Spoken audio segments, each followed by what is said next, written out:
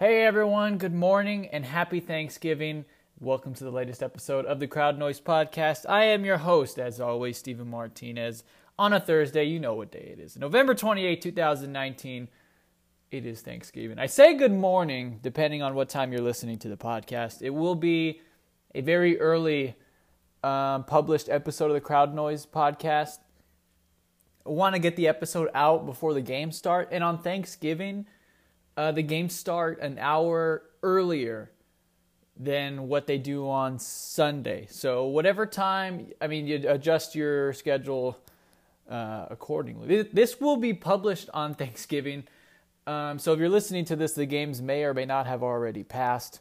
But I appreciate you stopping by regardless. If you're listening pregame to your Thanksgiving meal, if you're listening to this pregame if you're getting ready to watch the games, we're going to take care of you. We're going to be picking all three Thanksgiving games today. Those are our three games. It's unfortunate, really, that we don't even get the best game of the week, the Ravens and the 49ers, the game I really, really want to get into and talk about, but they don't play on Thursday. And I thought, well, why not just throw it in there and do a bonus edition, but I didn't want to, so we're not going to do it. We're only going to do 3 games a week. That's what we've done all year long. We're going to stick to that. And we got some good games today. That Ravens and 49ers game, no doubt. Probably Super Bowl preview, maybe game of the year, potentially. But it's Thanksgiving. We don't want to talk about Sunday.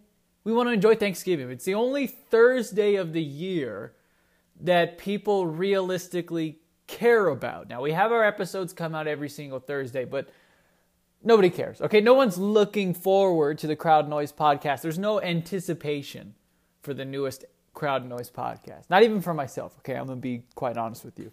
There is anticipation for Thanksgiving, for games. It doesn't even have to be your teams and maybe to a lesser extent players on your fantasy team. And the games still feel pretty meaningful just because it's Thanksgiving. It's a time-tested tradition. Alliteration aside, it's tons of fun. Everyone goes out, plays their own turkey bowl in the backyard. It's just a great day. So we're going to be doing all Thanksgiving games today. We're going to be telling you what I am most thankful for in sports right now. And I've compiled a list here. And it's a pretty big list. I realize that I'm thankful for more things than what I may have initially thought. I was trying to come up with the list. What am I thankful for in sports? Is it players? Is it teams? And I was having a little bit of trouble coming up with a list. And then the wheels start turning. And I have a whole list of things and teams and players and people and movers and shakers. All kinds of stuff that I am thankful for. We are going to be sharing that with you today. But then we have the quote of the week. Going to be tons of fun. A quote of the week should be a good one, I assume. And again, it is somewhat Thanksgiving related. So we will tie the whole thing in a nice little knot to end the show. But first, I want to get this out of the way because it's Thursday, it's Thanksgiving. It's football, okay? NFL football. Not really worried about college right now. But there is some pretty big news. There's some big games this weekend. It is rivalry week. Had to take a minor pause there to make sure I got the enunciation of that correctly. Rivalry week. Russell Wilson, Russell Westbrook. Okay. We will be doing our top 10 college rankings. We will be picking our 3 college games, and then it's going to be all football from there, all NFL football after that. So if you want to fast forward, you're more than welcome to do that. If you want to leave the podcast running, I would super appreciate that because I need the analytics. Again, I am unsullied by sponsors, as Ernie Johnson would say. So if you want to go back to watching the Macy's Day Parade, I am all for that. I will probably be watching the Macy's Day Parade as you're listening to this currently. Or if you want to stick around and listen to some college football, that's even better. So here we go. We're going to start from number 10 to 1 as we normally do. Number 10, Penn State. Number 9, Baylor. Number 8, Minnesota. Number 7, Oklahoma. And here's where things really start to get interesting. I feel like the true contenders to make the playoffs. Number 6, the Utah Utes. Number 5, Alabama. And the top 4 remains mostly the same. Number 4, Georgia. Number 3, Clemson. And the biggest move of the weekend, Ohio State jumping LSU and moving to number 1. Ohio State number 1 in the nation. LSU drops down 1 to number 2. Ohio State beat Penn State pretty handily. They played kind of ugly in the second half, and it was still a double-digit win for them, so that was a pretty good resume win for them. They were at home, but I don't think anyone needed to be proven that Ohio State is amongst the best teams in the country. I personally give the nod to LSU, and that is a personal preference only because of their resume. And their resume is going to stack up with anyone in the country. Okay, I don't care who you put up against LSU. Their resume is just not going to compete. And I think it's so strong, and I've said this before. LSU's resume is so powerful. If they were to lose to Georgia in the SEC championship game, they're still getting in. Okay, their resume is that strong. They're at number 2. So even if they were to drop, you would assume Georgia and LSU would probably swap places, right? Because it'd be hard for you to just move up Georgia 1 spot after beating LSU and then put Clemson at number 2. And that could happen. It could very well be Clemson going number 2, Georgia 3, and LSU 4. Either way, LSU would go to 4, and then any combination, a coin flip of Clemson and Georgia in the 2 and 3 spots. I don't see Georgia leapfrogging all the way into number 1 over Ohio State and Clemson. That wouldn't happen. I assume Clemson being undefeated, they probably would go to number 2. So let's look at the teams on the outside. You have Alabama and Utah, and to a lesser extent Oklahoma. They're not getting in. Okay, I don't know how many times I have to tell you, the Oklahoma Sooners, they're not getting into the college football playoff, and I don't want to see them in the college football playoff. They have done nothing but disappoint. Every opportunity that they've had in the college football playoff these past 2 years, but both years they had an opportunity to get into the national championship and potentially win it, and then they lay an egg and they get steamrolled by teams in the SEC. I don't need to see that again. They would just run into buzzsaw Ohio State. It's not going to happen. They'd have to jump over 1, 2, 3 teams, Utah, Alabama, and Georgia. I don't see. Even though those teams aren't very strong, I'm going to be honest with you. Okay, Alabama, they're -1 Tua Tagovailoa. They're not going to be in the SEC championship game. Okay, I'll give you that one. Utah, their conference championship game isn't going to mean nearly as much now because Oregon dropped all the way down to 14. So if you're Utah, if you win the conference, your best win of the season would be on a neutral field against the number 14 team in the country. It's not as strong as a resume win as if Oregon were number 4 or 5 or 6, obviously. And then Georgia's probably going to lose to LSU. And even with all of that, I still don't see Oklahoma jumping over 3 teams. I think that if Georgia were to lose, which, they most likely are, I think Alabama would just slide right in there. Even without Tua, they're probably still amongst the 4 best teams in the nation. And then Utah's not going to have the resume. And if it comes down, think about this. I guess you could say Oklahoma will have a better shot of getting in than Utah. I will give you that because if it comes down to the eye test and resume and we're choosing between 3 teams, let's just say Georgia loses, right? And the top 3 teams remain the same, which we assume they will. Ohio State, LSU, Clemson. There's now 3 teams vying for 1 spot, being Alabama, Utah, and Oklahoma. If they were all to remain at 1 loss, you have Oklahoma being a 1-loss conference champion. You'd have Utah being a 1-loss conference champion, and you'd have Alabama being a 1-loss not conference champion, but they are the Alabama Crimson Tide. So they have that going for them. Okay, I would say out of those 3 teams, the first one you could eliminate would be Utah because they do play in the Pac-12. Their 1 loss was pretty ugly. Out of the 3 teams, Alabama would have the best loss. Even though it was at home, they did lose to LSU, who has steamrolled everybody. They've beaten everyone. That's why I like LSU so much. Their resume is strong, and they haven't lost yet. They're still undefeated. I assume they will remain that way until, potentially they run into Georgia, but that remains to be seen. Alabama would have the best loss of those 3 schools. They would, however, though, be the only school to not have a conference championship. And so we start to go to the eye test. We start to go to resume, okay? And I know what you're going to say. Alabama doesn't play anyone. They play the Citadel. They play Western Carolina. Okay, fair. That is fair, okay, because Alabama, they do have a pretty bad schedule. But Oklahoma and Utah, they're not playing killers either, okay? They're not playing these top 25 teams. The Big 12 and the Pac-12 are two of the weaker conferences in college football this year. So, I mean, Oklahoma and Utah do not have, I would say, the resume that stacks up against Alabama either. And I would still give the nod to Alabama despite being down their starting quarterback.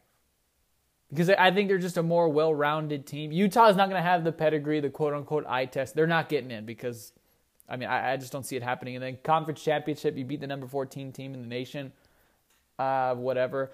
Oklahoma would have beaten, number 9 Baylor. I mean, that's a top 10 win, I guess. But do we really take Baylor all that seriously? I think the committee has set themselves up to get 2 SEC teams in the playoff regardless of any scenario. If Georgia were to win against LSU, I think that we're all okay with saying LSU deserves to be in. And then Georgia obviously has to be in, being the one-loss SEC champ. They're getting in. I think if LSU beats Georgia, which is most likely what's going to happen, Georgia would obviously drop. I mean, duh.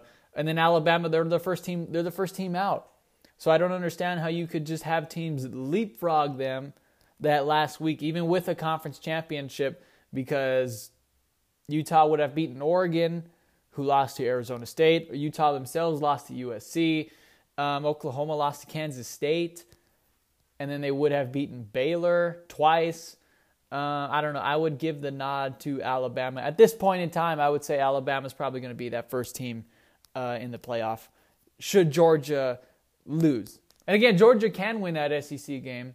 And I think that would give the committee the most clarity because you're not leaving out LSU. That's out of the question. So that's probably what the committee is rooting for, is for Georgia to beat LSU because it's the easiest scenario possible. The top 4 stays. Bottom line, you get the top 4 teams in. And I don't think anyone else would really complain about that. I don't know how you could say Oklahoma deserves to be in over LSU. I really don't know how you could even begin to make that argument. The same for Utah and really the same for Alabama, specifically for Alabama because they lost to LSU.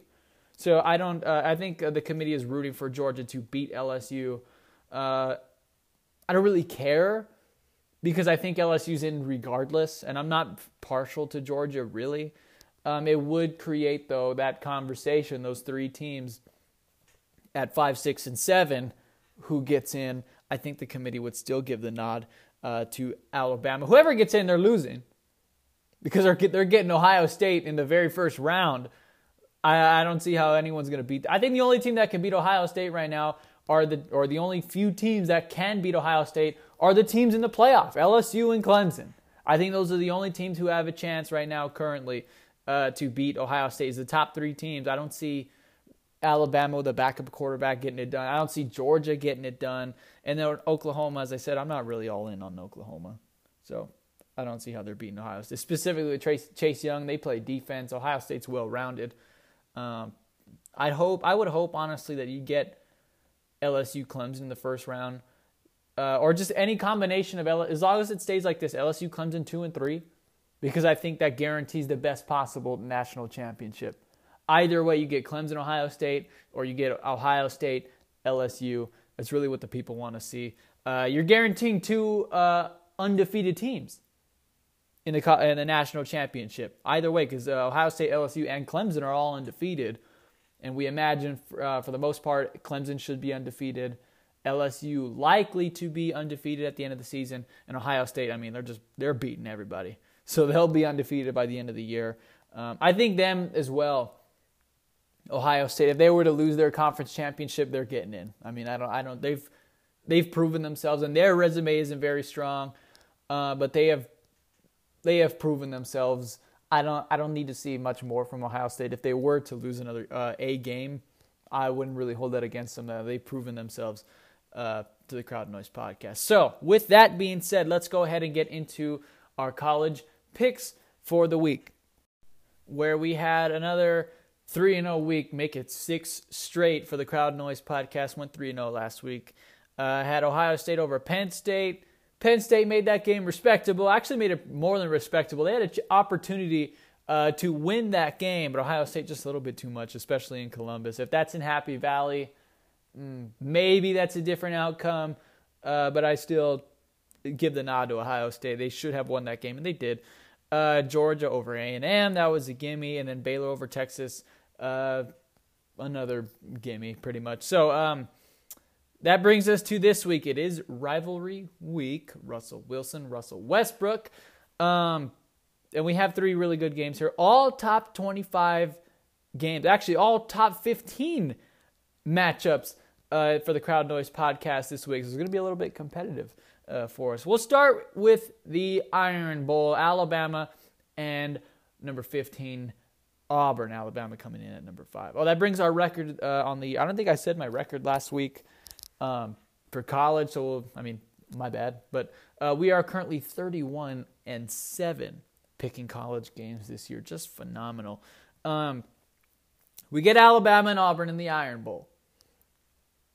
Nick Saban said this week that Auburn's going to be the toughest team that they faced all season long.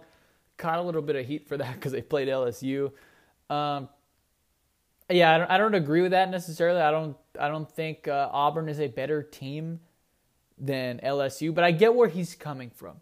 In these rivalry games, when both teams know exactly what the other wants to do. They know each other's identity. They know how to play against each other. And there's a lot of emotion in these games. It doesn't matter. The rankings truly do not matter in these rivalry games. When you have Ohio State, Michigan, or Alabama, Auburn, when you have a USC, UCLA, these USC, Notre Dame, these bitter rivalry games, it doesn't matter what the rankings are for either team. They're going to be close, competitive, hard-fought games. Like 9 times out of 10. Of course, there will be some blowouts here and there. It's not going to be competitive every single year. But for the most part, these rivalry games, especially the Iron Bowl, it's a bitter rivalry, are going to be extremely hard-fought, tough games. And so I get what Nick Saban is trying to say. I don't necessarily agree that they're the best team that Alabama has played is Auburn, but it will probably be one of the toughest games, if not the most hard-fought game Alabama will see this year. And especially, you think about it, Alabama was getting blown out in that LSU game. They actually made that game a little bit more respectable. They brought the score a little bit closer, so this game should be more competitive than that. So you might actually have a point a little bit. I will take Alabama on the road. I like Bo Nix. Again, I've said this before in the past or during this season. I like him a lot more if he was not a freshman. And Alabama has a lot to play for. This is going to be their last opportunity to make an impression on the committee. Again, they're not going to get into the SEC championship game, so this is their last chance. And it comes at a very opportune time, shall we say, for Alabama. They get Auburn, who's number 15 in the nation, right? It's not Georgia, LSU. Now, let's say like Georgia, if they beat LSU, they'd have if Georgia wins, they're getting in, bottom line. But what the point I'm trying to make is, it's not a top 10 opponent, not a top 5 opponent for Alabama, but this will be one of the bigger games to go on Alabama's resume, probably the biggest game on Alabama's resume, because the other resume game that they had, they lost, which was LSU. So this is a huge game for Alabama. I think it'll be extremely close, because you can't tell me that Auburn isn't aware that of Alabama's playoff chances. I'm sure they would love to knock them out of the playoff, but I'm going to take Alabama because I think they're just the better team. They will be motivated, and they have to have this game. They have to have this game due to the Alabama Crimson Tide. Okay, now on to the Big Ten now. Number 13, Wisconsin, on the road against number 8, Minnesota. I like Minnesota. I like PJ Fleck. Been a big fan of his, kind of the coach that wears his emotion on his sleeves, has very passionate, very tough, emotional teams. They're not winning this week, though. As much as I like PJ Fleck, row the boat, and Minnesota, it's nice to see a different team in the top 10, especially in the Big Ten. Minnesota was, a doormat in that conference. They were terrible. Then PJ Fleck arrives. All of a sudden, they beat Penn State, and they're a top 10 team in the nation. And by the way, how would we be talking about Minnesota had they won last week? They kind of came into last week's game a little bit over emotional, kind of like, and you were expecting that, kind of stepping all over my toes here a little bit. They were a little bit over emotional from the week prior, having beaten Penn State. Kind of felt like that was going to happen, but you could understand why. And again, Minnesota was a doormat in the Big Ten. They were awful. I mean, I think they were the worst team in the conference outside of like Rutgers, who outside of UTEP was the worst team in the nation in Division I college football. I mean, Minnesota was bad. Okay, they were in the upper echelon of bad teams. Then PJ Fleck arrives. It turns the program on its head. They beat Penn State. Huge emotional win for them. And so they came out flat the week after that. And that was to be expected. How would we be evaluating Minnesota if they were still undefeated? They're number 8 now. Could you say, I guess, potentially they'd be number 6? They would have that Utah spot. Maybe even number 5. Because, again, Alabama, they're going to have a little bit... What am I looking for here? They're not going to be evaluated the same currently because they've lost their starting quarterback. You can make an argument Minnesota's number 5 in the nation right now. They're up to the 5th spot in the country if they were still undefeated. But they're not, so here we are. I think Wisconsin is a better team. They're playing better football now. They kind of had a little bit of skids towards the middle of the season. I think Jonathan Taylor is really going to put a stamp on this football game. I like Jonathan Taylor a lot. He's one of my favorite players in the country. I thought Wisconsin was one of the more well-rounded teams in the nation early on, and they looked like it. I mean, they went like 3 straight weeks without allowing a single point, and then Jonathan Taylor was, I mean, he just looked like Jim Brown. He was running all over the field.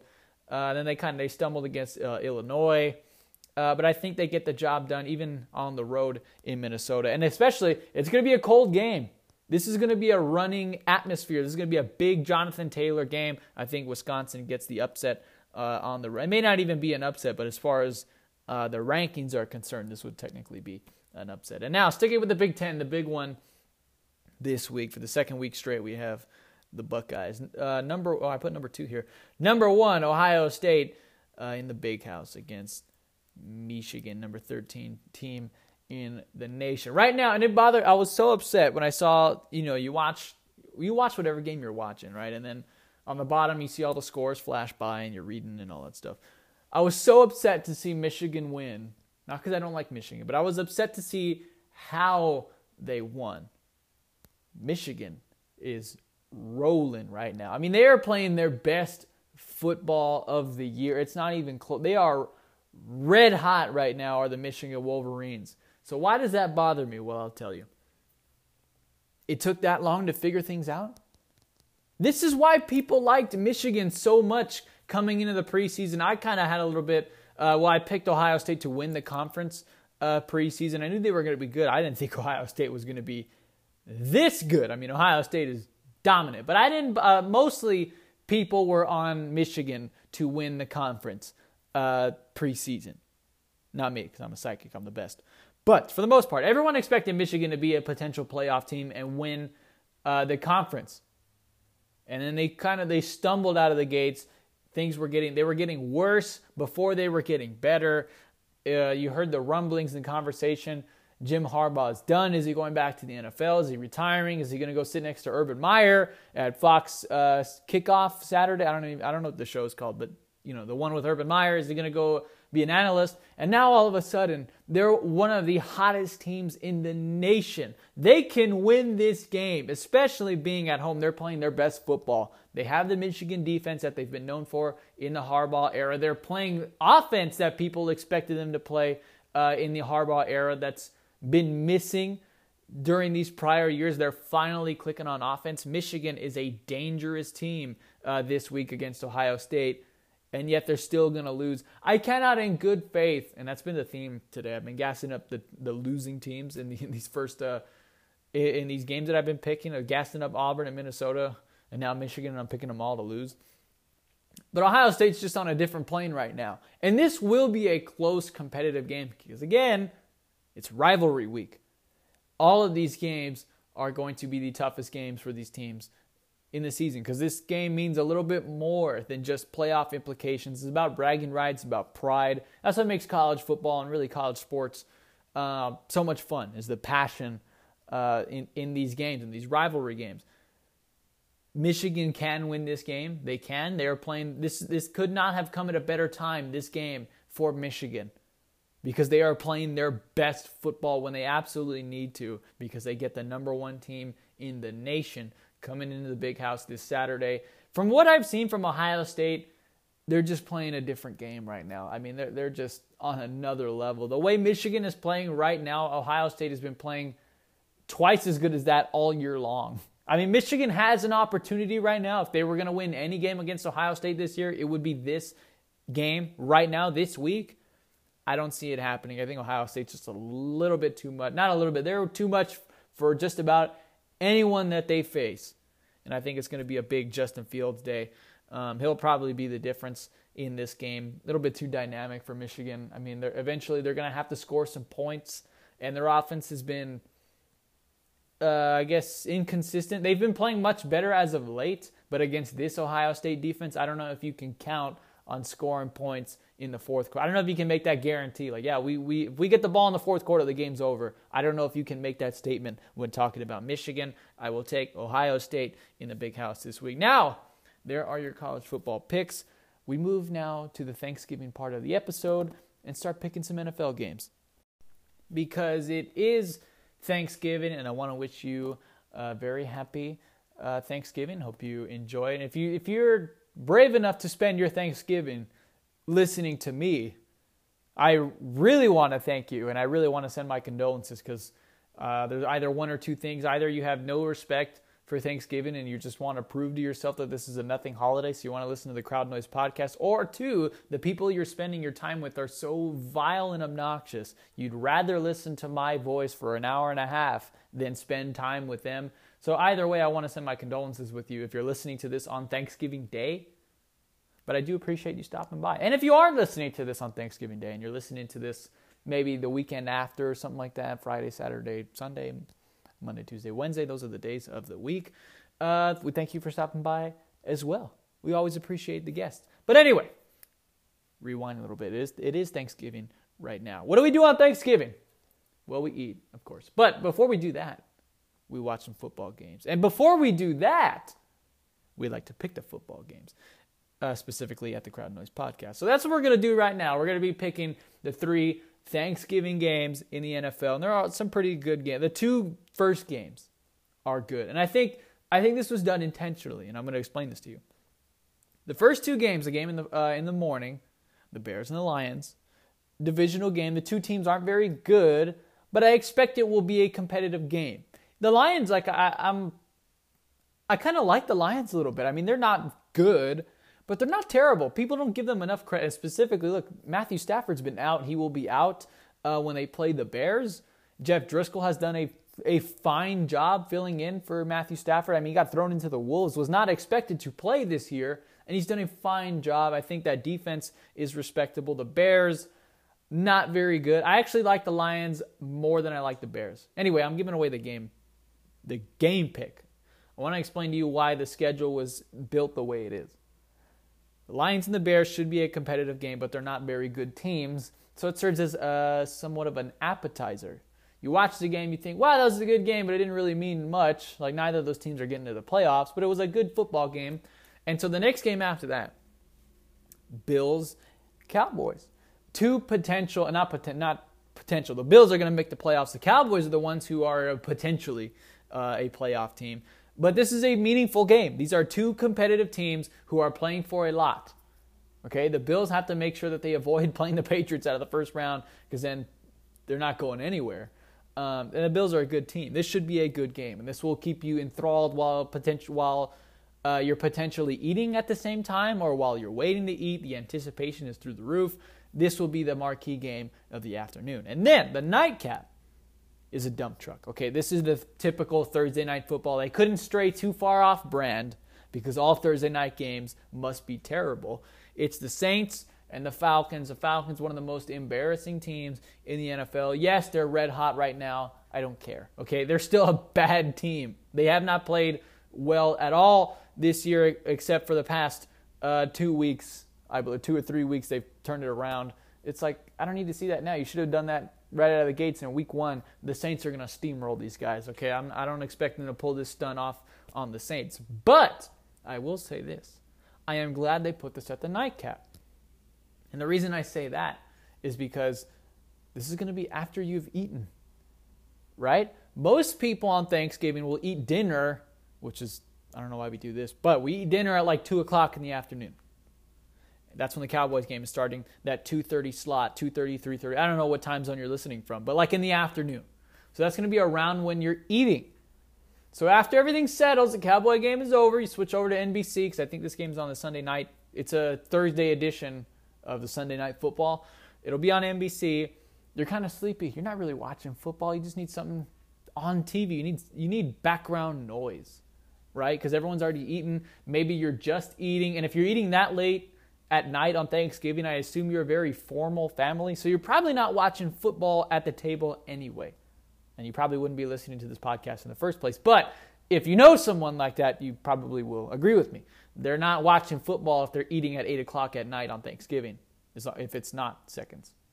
Like if they're getting their seconds at night, well, then that's different. Yeah, they're probably watching football. But they put this terrible game on at night because either people will just not be watching, period, or people will be asleep and have it running on their TV. So I love the schedule that they have for the Thanksgiving football today / tomorrow. Give you a sneak peek behind the curtains a little bit. I think it's constructed great. They could not have built this lineup any better. They've built this lineup like how a Thanksgiving day will go. You have your mid-morning breakfast / lunch, because again, we eat dinner at 2 o'clock, which is like the Bears and the Lions game. Like it's good, but you're building for anticipation. Then the peak, the climax is in the middle of the day, right? Cowboys and Bills. And then you crash really hard at like 5 o'clock, 6 at night. And that's going to be the Saints and the Falcons game. So here we go. We're going to pick these games now. Finally, after all this anticipation, we will now actually start picking some football games. I kind of showed my hand a little bit talking about the Lions and the Bears. I like the Lions a lot. I mean, I don't like them like as a playoff team. I don't think they're going to be good in like next year. Like they're not a 2 years away team. I just respect them because they are a decent football team, and I think they get a little bit of a bad rap, right? Because they are the Lions. They were the first 0-16 team. They haven't been much better since that season. But they are a good football team. They can beat some teams. They are respectable. They are competitive. They kept it close against the Chiefs a few weeks back. And that's not why I respect them, but I just wanted to use that as like an example. They kept it close against the Cowboys at home. They are tough at home. Both of those games, the Cowboys and the Chiefs, were in Detroit, in the Dome, where this game is going to be played. Now, the difference between the Chiefs, the Cowboys, and the Bears is that the Chiefs and the Cowboys are actually good teams. The Bears are awful. I hate the Chicago Bears right now. There is not a team in the NFL that I might be lower on than the Chicago Bears. I like the Lions to win this game at home, and they're not even healthy. Like, Matthew Stafford is not playing, and I think the Lions, I feel pretty comfortable picking the Lions to win at home. The Bears are not good. They still have a good defense, but they are just inept at scoring the football. And their defense isn't nearly as dominant and as impactful as it was last season, right? Last season, the Bears were like this year's 49ers.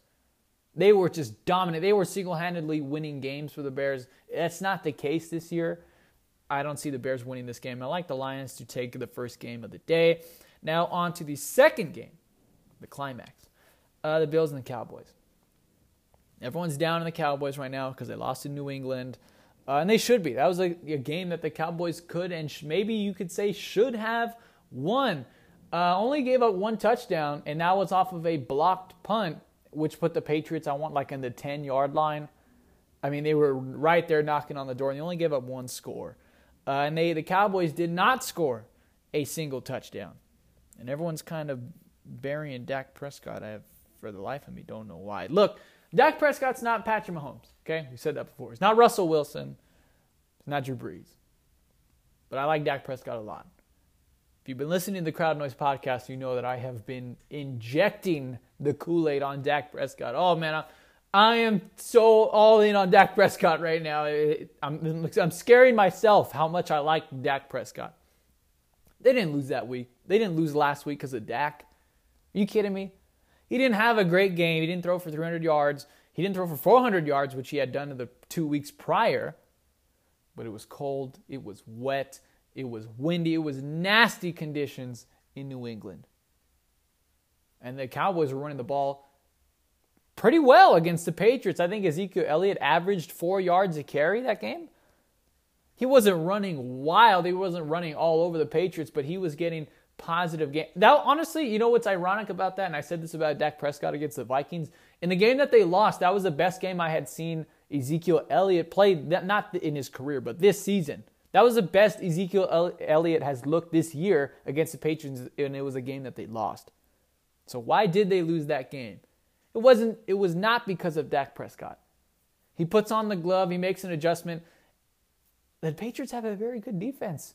Are you surprised that they were able to slow down Dak Prescott? They have shut down everyone that they have faced outside of Lamar Jackson, who is, that guy's a superstar. He's dynamic. MVP. It's the only guy that they haven't been able to shut down. So don't put this game on Dak Prescott. He played very well for these circumstances. You put this on Jason Garrett. 6 times the Cowboys had a third down scenario where it was 3rd down and 3 or less. Okay? Ezekiel Elliott averaged 4 yards a carry on Sunday night against the Patriots. And 6 times they had an opportunity with 3rd down and 3. You want to know how many times they ran the ball? 0. Out of 6 opportunities where they were in a 3rd down and 3 or less situation, they threw all 6 times and they missed all 6 conversions. Now, I know you're screaming, well, that's Dak Prescott. They're throwing the ball. He's the quarterback. Why? It's not Dak Prescott. This is Jason Garrett. Sometimes you have to protect yourself from yourself. Specifically on their last drive, they faced a 3rd and 1, and I think that was the same drive, or it was the same drive, as the tripping call. That was on 4th down, was the tripping call. It should have never gotten to that scenario. It should have never gotten there. They were on a 3rd and 1 opportunity, and they throw the ball rather than going to Zeke Elliott, who was averaging 4 yards a carry on Sunday night, and they wanted to throw the ball. Dak Prescott, for what he had to work with, played, I think, fairly well. And I think he only had 100 yards or something like that. But again, that game was ugly. What was the final score? 13-6 or something like? It was a nasty game. The Patriots weren't scoring. Their only touchdown was a gift from the Dallas Cowboys. So it's not like Dak was outplayed. And it's not like the games that the Cowboys have lost and they're winless against teams with a winning record. It's visible. I'm going to tell you right now, it is visible when you're losing games because of the quarterback. It is obvious. Don't believe me? Why don't you put on some Nathan Peterman highlights and compare that guy to Dak Prescott and tell me which quarterback you think is better? It's obvious when you're losing because of your quarterback. That is not the case because of the Dallas Cowboys. Or that's not the case with the Dallas Cowboys, I should say.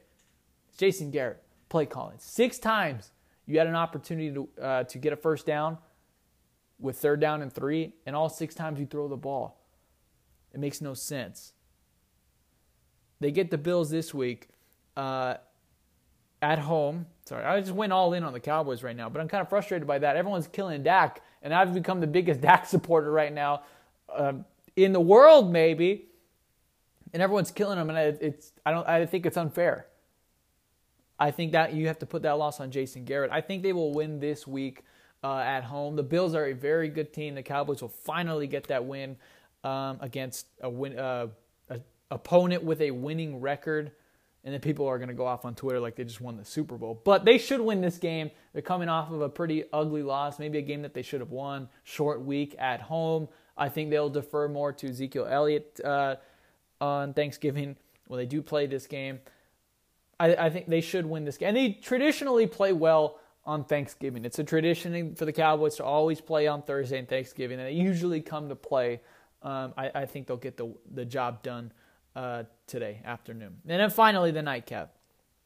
We're going to make this one quick because I already did. I spent a lot of time on the Cowboys, and I did that intentionally because I wasn't going to go dive in on the Saints and Falcons. The Saints are going to win this football game. convince me otherwise. I mean, I don't see how the Falcons are going to win this game Thursday night.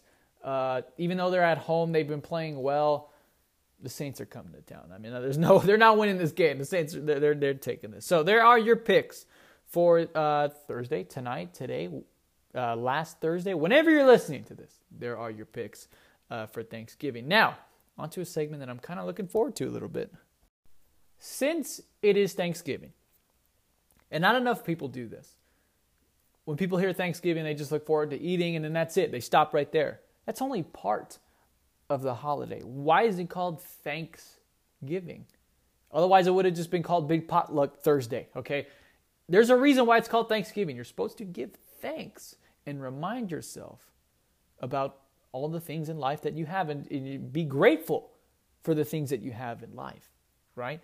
We give thanks. I'm going to give you the things that I am most thankful for in sports today. I know it's a very common idea, I guess. Like you have preschoolers who make like the little turkey hand thing and they write the 5 things they're most thankful for. It's a very simple concept, but I think that's why people overlook it. They kind of think, well, that's for kids. Who cares? I'm thankful for this meal. Leave me alone. I'm trying to eat. Watch the Cowboy game. It's Thanksgiving. You're supposed to give the things that you're most thankful for. And that's what we're going to do. I think we need to get back to our holiday roots and actually participate in this holiday, Thanksgiving. So that's what we're going to be doing today. Telling you what I am most thankful for in sports. And I would invite you to share with your peers and your family members and friends what you are most thankful for, because at that point, it's going to be such an awkward conversation that they will have no choice but to tell you what they're most thankful for. And that's how you have conversation. Okay, I figured that out on WikiHow. You have a conversation this way. And so here we go. What I am most thankful for in sports. And I made it easy on myself because I did not rank these. So it's going to be hard for me to go over my notes. But, I'm not thankful for my notes, unfortunately. Here we go. And this is a whole amalgamation of players, teams, people in sports, shows. And this isn't, again, I didn't order these. So they're not like, this is what I'm most thankful for. This is what I'm least thankful for. No, these are just the things that I am thankful for, among others. Again, I'm not going to list every single thing because I couldn't imagine how I would list everything I'm thankful for in sports. But these are just, I guess, the S tier of things in sports that I'm thankful for. So here we go. Finally. Anthony Davis. I am thankful for, again, we have to do it correctly, right? You have to use your template and put it on your turkey hand. I am thankful for Anthony Davis playing for the Los Angeles Lakers. Tell me that the NBA is not better off with Anthony Davis on the Lakers than they would be with Anthony Davis on the Pelicans. He had tried it 7 different times playing with the Pelicans, and only once did he win a playoff series. And his reward for that was getting to play against the Golden State Warriors. It was not interesting. Anthony Davis was still an exciting, dynamic player. He's a superstar. And we never got to see him. His games were never on TV. We only saw him once in the postseason. And keep in mind, that one postseason series win that they had was a monster upset. It was a shock that they beat the Portland Trail Blazers. They had Dame and McCollum, and I mean, it was a huge shock that they beat Portland. So they weren't even really supposed to win that series. We never saw or heard from Anthony Davis. Now he's on TV all the time. He's playing on a team that actually has a chance to win something, that should win something. And oh, by the way, it's not just about Anthony Davis. He has revitalized this latest chapter in LeBron's career. LeBron missed the playoffs last year, and he looked, quite frankly, at times disinterested. When you watched him play, he looked like he'd rather be anywhere else than sharing the court with Lonzo Ball. And can you blame him, really? And now he has Anthony Davis, and he brings in the whole gang with him. Avery Bradley, Danny Green, the new cast that they have, the supporting cast, and they have the best record in the National Basketball Association. Tell me the league isn't better off with the Lakers being one of the most exciting teams in the league. It's been a while since we've been able to say that and actually mean it, because every year people try to convince me that the Lakers are They're on the come up. They're exciting. They're back. And then they're terrible, right? People tried to sell me on Lonzo Ball. I was not having it. But now the Lakers are actually good. They're really good, and they're fun to watch. So I'm thankful for Anthony Davis getting traded or forcing his way onto the LA Lakers. And I hope he resigns because, again, I'd love to have this for the next 5, 6, 7, 8 years. I love this. This is great for the league. Tell me Adam Silver doesn't want the Lakers to be popular. And they're in demand as well. They're on TV all the time. Next, I guess we'll keep it in the NBA. Luka Doncic. I am very thankful for Luka Doncic. Very exciting young player. And again, it's better for the league. Why do I say that? Now, the Dallas Mavericks are not anywhere even close to the brand that the LA Lakers are. I get that. But they are in a big market. They do play in Dallas. Okay. The league wants its big market teams to be good. They can say they don't care and they want the small market teams to be good. They don't, okay? Because why are they small market teams? They don't bring in nearly the same amount of revenue that cities like LA, Dallas, Houston, Miami, New York. I'm probably missing a few, but you get the point I'm trying to make. The big cities, they're big markets for a reason. The NBA wants these teams to be good, and Luka Doncic is maybe the most exciting player in basketball right now. He's must-watch television. He has a fun play style as well. He's not the downhill super athletic like Russell Wilson, the early years of John Wall, Derrick Rose. He's none of those players, but he knows how to play the game. He's more of a tacticianist, right? He plays the game more fundamental.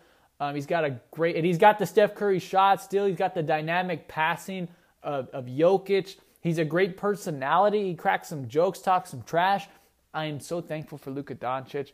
And to remind you, it's only his second year in the league. He's going to be around for years to come. It's going to be lots of fun watching Luka Doncic. Similar to why I'm thankful for Anthony Davis. I want to see this for a while. I want to see this for many years. And Luka Doncic, we know, is going to be around for many years because it's only his second season in the league. He's going to be around for a while. The Mavericks are going to be a force to be reckoned with in the West for a long, long time. Don't forget they have the unicorn out there too. That's how dynamic he's been, that people are forgetting that Kristaps is playing for the Mavericks because it's been the Luka Doncic show. And so far, the best nickname I've heard is Don Luka. That is phenomenal. That is grade A nickname material. I'm sticking with Don Luka for now. So here we go. Those are our NBA, and we're not categorizing them. I just wanted to keep the NBA together, I guess. Sticking with basketball, though, I'm thankful for Bill Walton. Love Bill Walton. If you do not like Bill Walton's commentary, you can go ahead and DM me wherever you saw. If you probably saw this on Twitter, you can go ahead and send me a DM on Twitter with your address because I'm going to go to your house and I'm going to break your jaw because Bill Walton is the best thing right now in sports commentary. He is. I don't care who's playing. I love watching Bill Walton and listening to him talk about nothing. I mean, he just spews that necessary nonsense. Like, it has nothing to do with basketball, but he believes in what he's saying. Like, he's not technically just shouting words out. He believes in what he's saying, but it has nothing to do with basketball, and it just works. Like, it's not obnoxious. I don't think it's irritating, and a lot of people do feel that way. Those people have no fun, and they're not college basketball fans. Bill Walton is phenomenal. He's fantastic, and I love listening to him call games, or not call games, Zach, I should say. I think it's tons of fun. It makes college basketball more interesting, and you can't say that he's not one of the most unique personalities in sports commentary right now. I mean, he's just so much fun to listen to. He makes games more interesting, even in bad games too, because you think he's not the varsity team, quote unquote, of the ESPN broadcasting. That's Jay Billis. He's on the he does the really big time games. They give Bill Walton. He does the Pac-12 games, and in the Maui Jim tournament, he did some really awful games. The Michigan State Georgia one that became a very competitive game, but at halftime it was a 28-point game. Michigan State was killing Georgia, and he made that game entertaining. Now, Anthony Edwards had his fair share of making that game entertaining. That boy went off. But Bill Walton was keeping it interesting until Anthony Edwards realized that he had a basketball game to play and he started balling out. So I am thankful for Bill Walton. So much fun to listen to. And I am also thankful for March Madness. Now, it's a long way away from March Madness. We're in November now. March is way down the road in 2020, in the next decade. But March Madness is so much fun. And most of the entries on our most thankful list are they're just fun to watch or fun to talk about. Isn't that not the point of living, is to have fun, right? Be happy. As corny as that sounded, I like having fun when I'm watching sports. And I assume you do as well. March Madness is the best sports weekend. Year-round. There is no weekend. There is no one weekend in sports that is better than March Madness. Thursday to Sunday, non-stop, competitive games, crazy upsets. And it starts at like 9 in the morning and it goes till 9 at night. It is all day long from Thursday to Sunday. Tons of fun. Love watching March Madness. Then you have the bracket. You're watching these games. You're pulling for teams like they're your own team. I mean, schools you've never even heard of. You're cheering for them with your life because you picked them to get the upset. And then there's other teams where you pick them to win, and they're the victims of these massive upsets, and you just put your whole bracket in the shredder. You go in your room, and you just play. I mean, you start crying. You're looking out the window. It's raining. March Madness, there's nothing like it. Especially the first weekend. And even the rest of the tournament. The reason I say the first weekend specifically is because you have your bracket, and after the first day or two, really, if you can make it out of the first day, I have some respect for you. If you can make it out of that first day, you're probably not making it out of the first weekend still.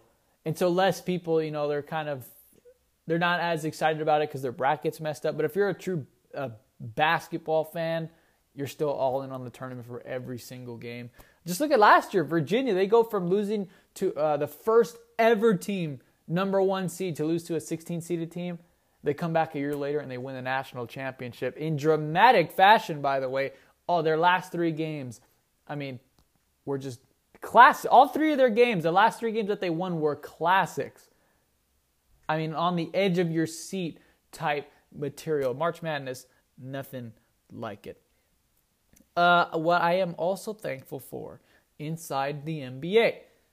Similar to Bill Walton, this show almost has nothing to do with the game of basketball, and yet it is must-see television. I want to paint a picture for you.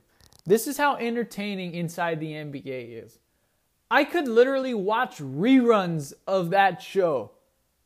And reruns of Sports Center, like when you see one that's already been taped and they're replaying it, it is unwatchable. I will turn the TV off before I watch a rerun of Sports Center. I could watch episodes that are years old from Inside the NBA and laugh in hysteria. One of the best shows, not just sports shows, it's one of the best television shows on TV. Need I say more? Inside the NBA is tons of fun. I'm going to try and find a different analogy than it's tons of fun, because I keep saying that. But I am thankful for things that are fun. I like to have fun. You can hate me if you want to, but I enjoy laughing, okay? I do. I like it. I like liking things, okay? You can hate me for that if you want. But Shaq, Chuck, Kenny, Ernie, and then there's always the stat of the night is great. And what makes that show so fantastic is they're not even there. It's just random conversation. You have to watch the show, because if not, you will miss what makes that show the best. It's just the riffing, like the elbow, I'm getting so far ahead of myself because I'm just thinking about this show too much. It's just the riffing, like the improv between the guys, like the jabs that they take at each other, like the one-liners that they throw at each other, the darts. That's what makes that show so great. And that's not planned. None of that is planned. They do have at the end of the night the stat of the night, which is it's like a fun segment. That literally has nothing to do with basketball, but I love it. They close out the show every single week with like a fun gag or something like that. And that's not even the best part. The best part is the improv and the darts that they throw at each other.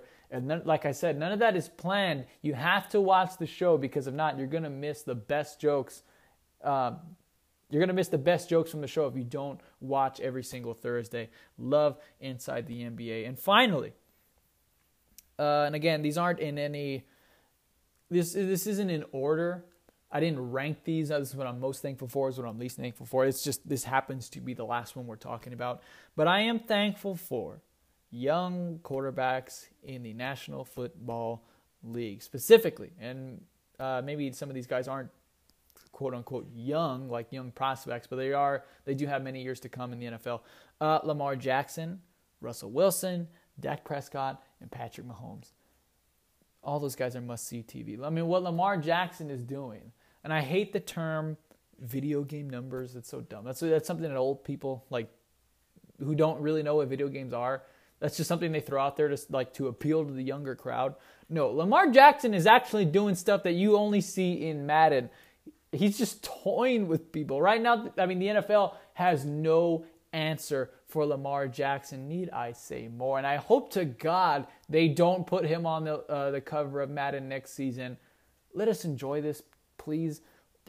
Please let us enjoy Lamar Jackson. Don't take this away from us. Do not put Lamar Jackson on Madden. Please. Not even Pat Mahomes was immune to the Madden curse. And he's not playing bad. Pat Mahomes is still, I mean, he's still a showstopper, but they're not nearly as dynamic are the Chiefs as they were last season. I mean, come on, you can't compare the 2 years. Do not put Lamar Jackson on Madden. Please, put a punter on Madden. Why don't you give them some love? There's never been a punter on the cover of Madden. Why don't we break that streak? Make the first ever punter. I'd rather see that than Lamar Jackson. We have nothing to lose if we put a punter on Madden, but we have everything to lose if we put Lamar Jackson on Madden. We need to protect him at all costs. You have Russell Wilson, another superstar, another dynamic player, makes it happen with his feet, makes it happen with his arm, makes it happen with his brain. Very smart player. And the Seahawks they're Super Bowl contenders again. They're amongst the upper echelon, the elite in the NFC. They're one of the better teams in all of football, by the way. Russell Wilson. Dak Prescott kind of has a little bit of a ceiling because of the situation he has. And not that he doesn't have talent. I mean, the Cowboys are one of the most talented teams in the league, but they do have Jason Garrett and they do have Jerry Jones. That is going to cap anyone. And even still, Dak Prescott, one of the more underrated quarterbacks to watch in all of the game of football. He makes plays. He's a true captain in every sense of the word. He says everything you would possibly want a quarterback to say to the media, in press conferences, post-game interviews. I mean, there's no better person to lead a team that's as chaotic as the Dallas Cowboys than Dak Prescott. Fantastic. I love all those guys. So that is what I am most thankful for in sports. All those things that I just said. I'm not going to say them again, but that's what I am most thankful for this year. Not even this year, but I mean just in sports in general. Love all these things, love all these people. And they make sports a lot of, get ready for this, fun to watch. So now let's close out the show real strong. We do this every single week. We find the best quotes that I heard throughout the week, and we call it the quote of the week. So here we go. Quote of the week, Thanksgiving edition. It's somewhat Thanksgiving related, I guess you could say. Quote, I'm not known as a guy who gets hand cramps when writing checks, but I want to win some football games. Jerry Jones on Dak Prescott's contract. Now, this quote makes no sense because I don't understand it. If you do, that means you're legally insane, as is Jerry Jones. I don't get this quote. It doesn't make any sense. I've never known anyone to get hand cramps when writing checks. I don't know people who write checks anymore. I mean, this quote is kind of bananas. The only reason I knew they were talking about Dak Prescott is because I saw it on SportsCenter's Instagram, I believe, and they posted a picture of Dak Prescott. So that was the only way I knew he was even talking about Dak to begin with. But I wanted to dissect it. The quote makes no sense, but we're going to talk about Dak and his contract and the Cowboy. I know this is a really Cowboy-heavy episode. Did not intend for that to be the case, but I don't know what to tell you. That was not the intention, but today's actually pretty Cowboy-heavy. Again, I will say this. I will reiterate the point I made when picking the Cowboys to win against the Bills. They are not losing games because of Dak Prescott. If this was a Dak Prescott issue, it would be visible. It'd be very clear that there is a quarterback issue. And if you don't believe me, watch a Denver Broncos game. I mean, watch a Cincinnati Bengals game. It's obvious when the quarterback is the issue for teams. It is not the case for the Dallas Cowboys. Dak Prescott has earned every penny of the huge contract he deserves coming this offseason. The problem with the Dallas Cowboys is the head coach and the coaching staff, the rest of them as well. They got to get rid of Jason Garrett and the rest of his staff. Maybe Kellen Moore. Everyone likes Kellen Moore because he's young. Who cares about Kellen Moore? What has he done? What has Kellen Moore done really to prove himself he deserves to stick around? If whatever coach they want to bring in says, I don't want to get rid of Kellen, or I don't want Kellen Moore, you got to ask him, get rid of Kellen Moore. He's not that valuable. He's done a better job than Jason Garrett, but that is not saying much. Kellen Moore, I don't hate him, but I don't really like him so much to say we have to keep him at all costs. Let's make him the next head coach, because that's what happened to Jason Garrett. Was the star young offensive coordinator, and look where that has gone to the Dallas Cowboys over the past 10 years. The time is done. It's over.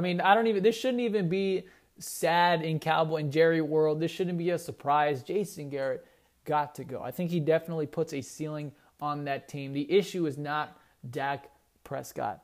It truly isn't. And like I just said in the thankful segment, he's a captain, okay? He's a franchise leader, does everything you want someone to do when managing and leading a team, especially in a franchise that is as chaotic as the Dallas Cowboys.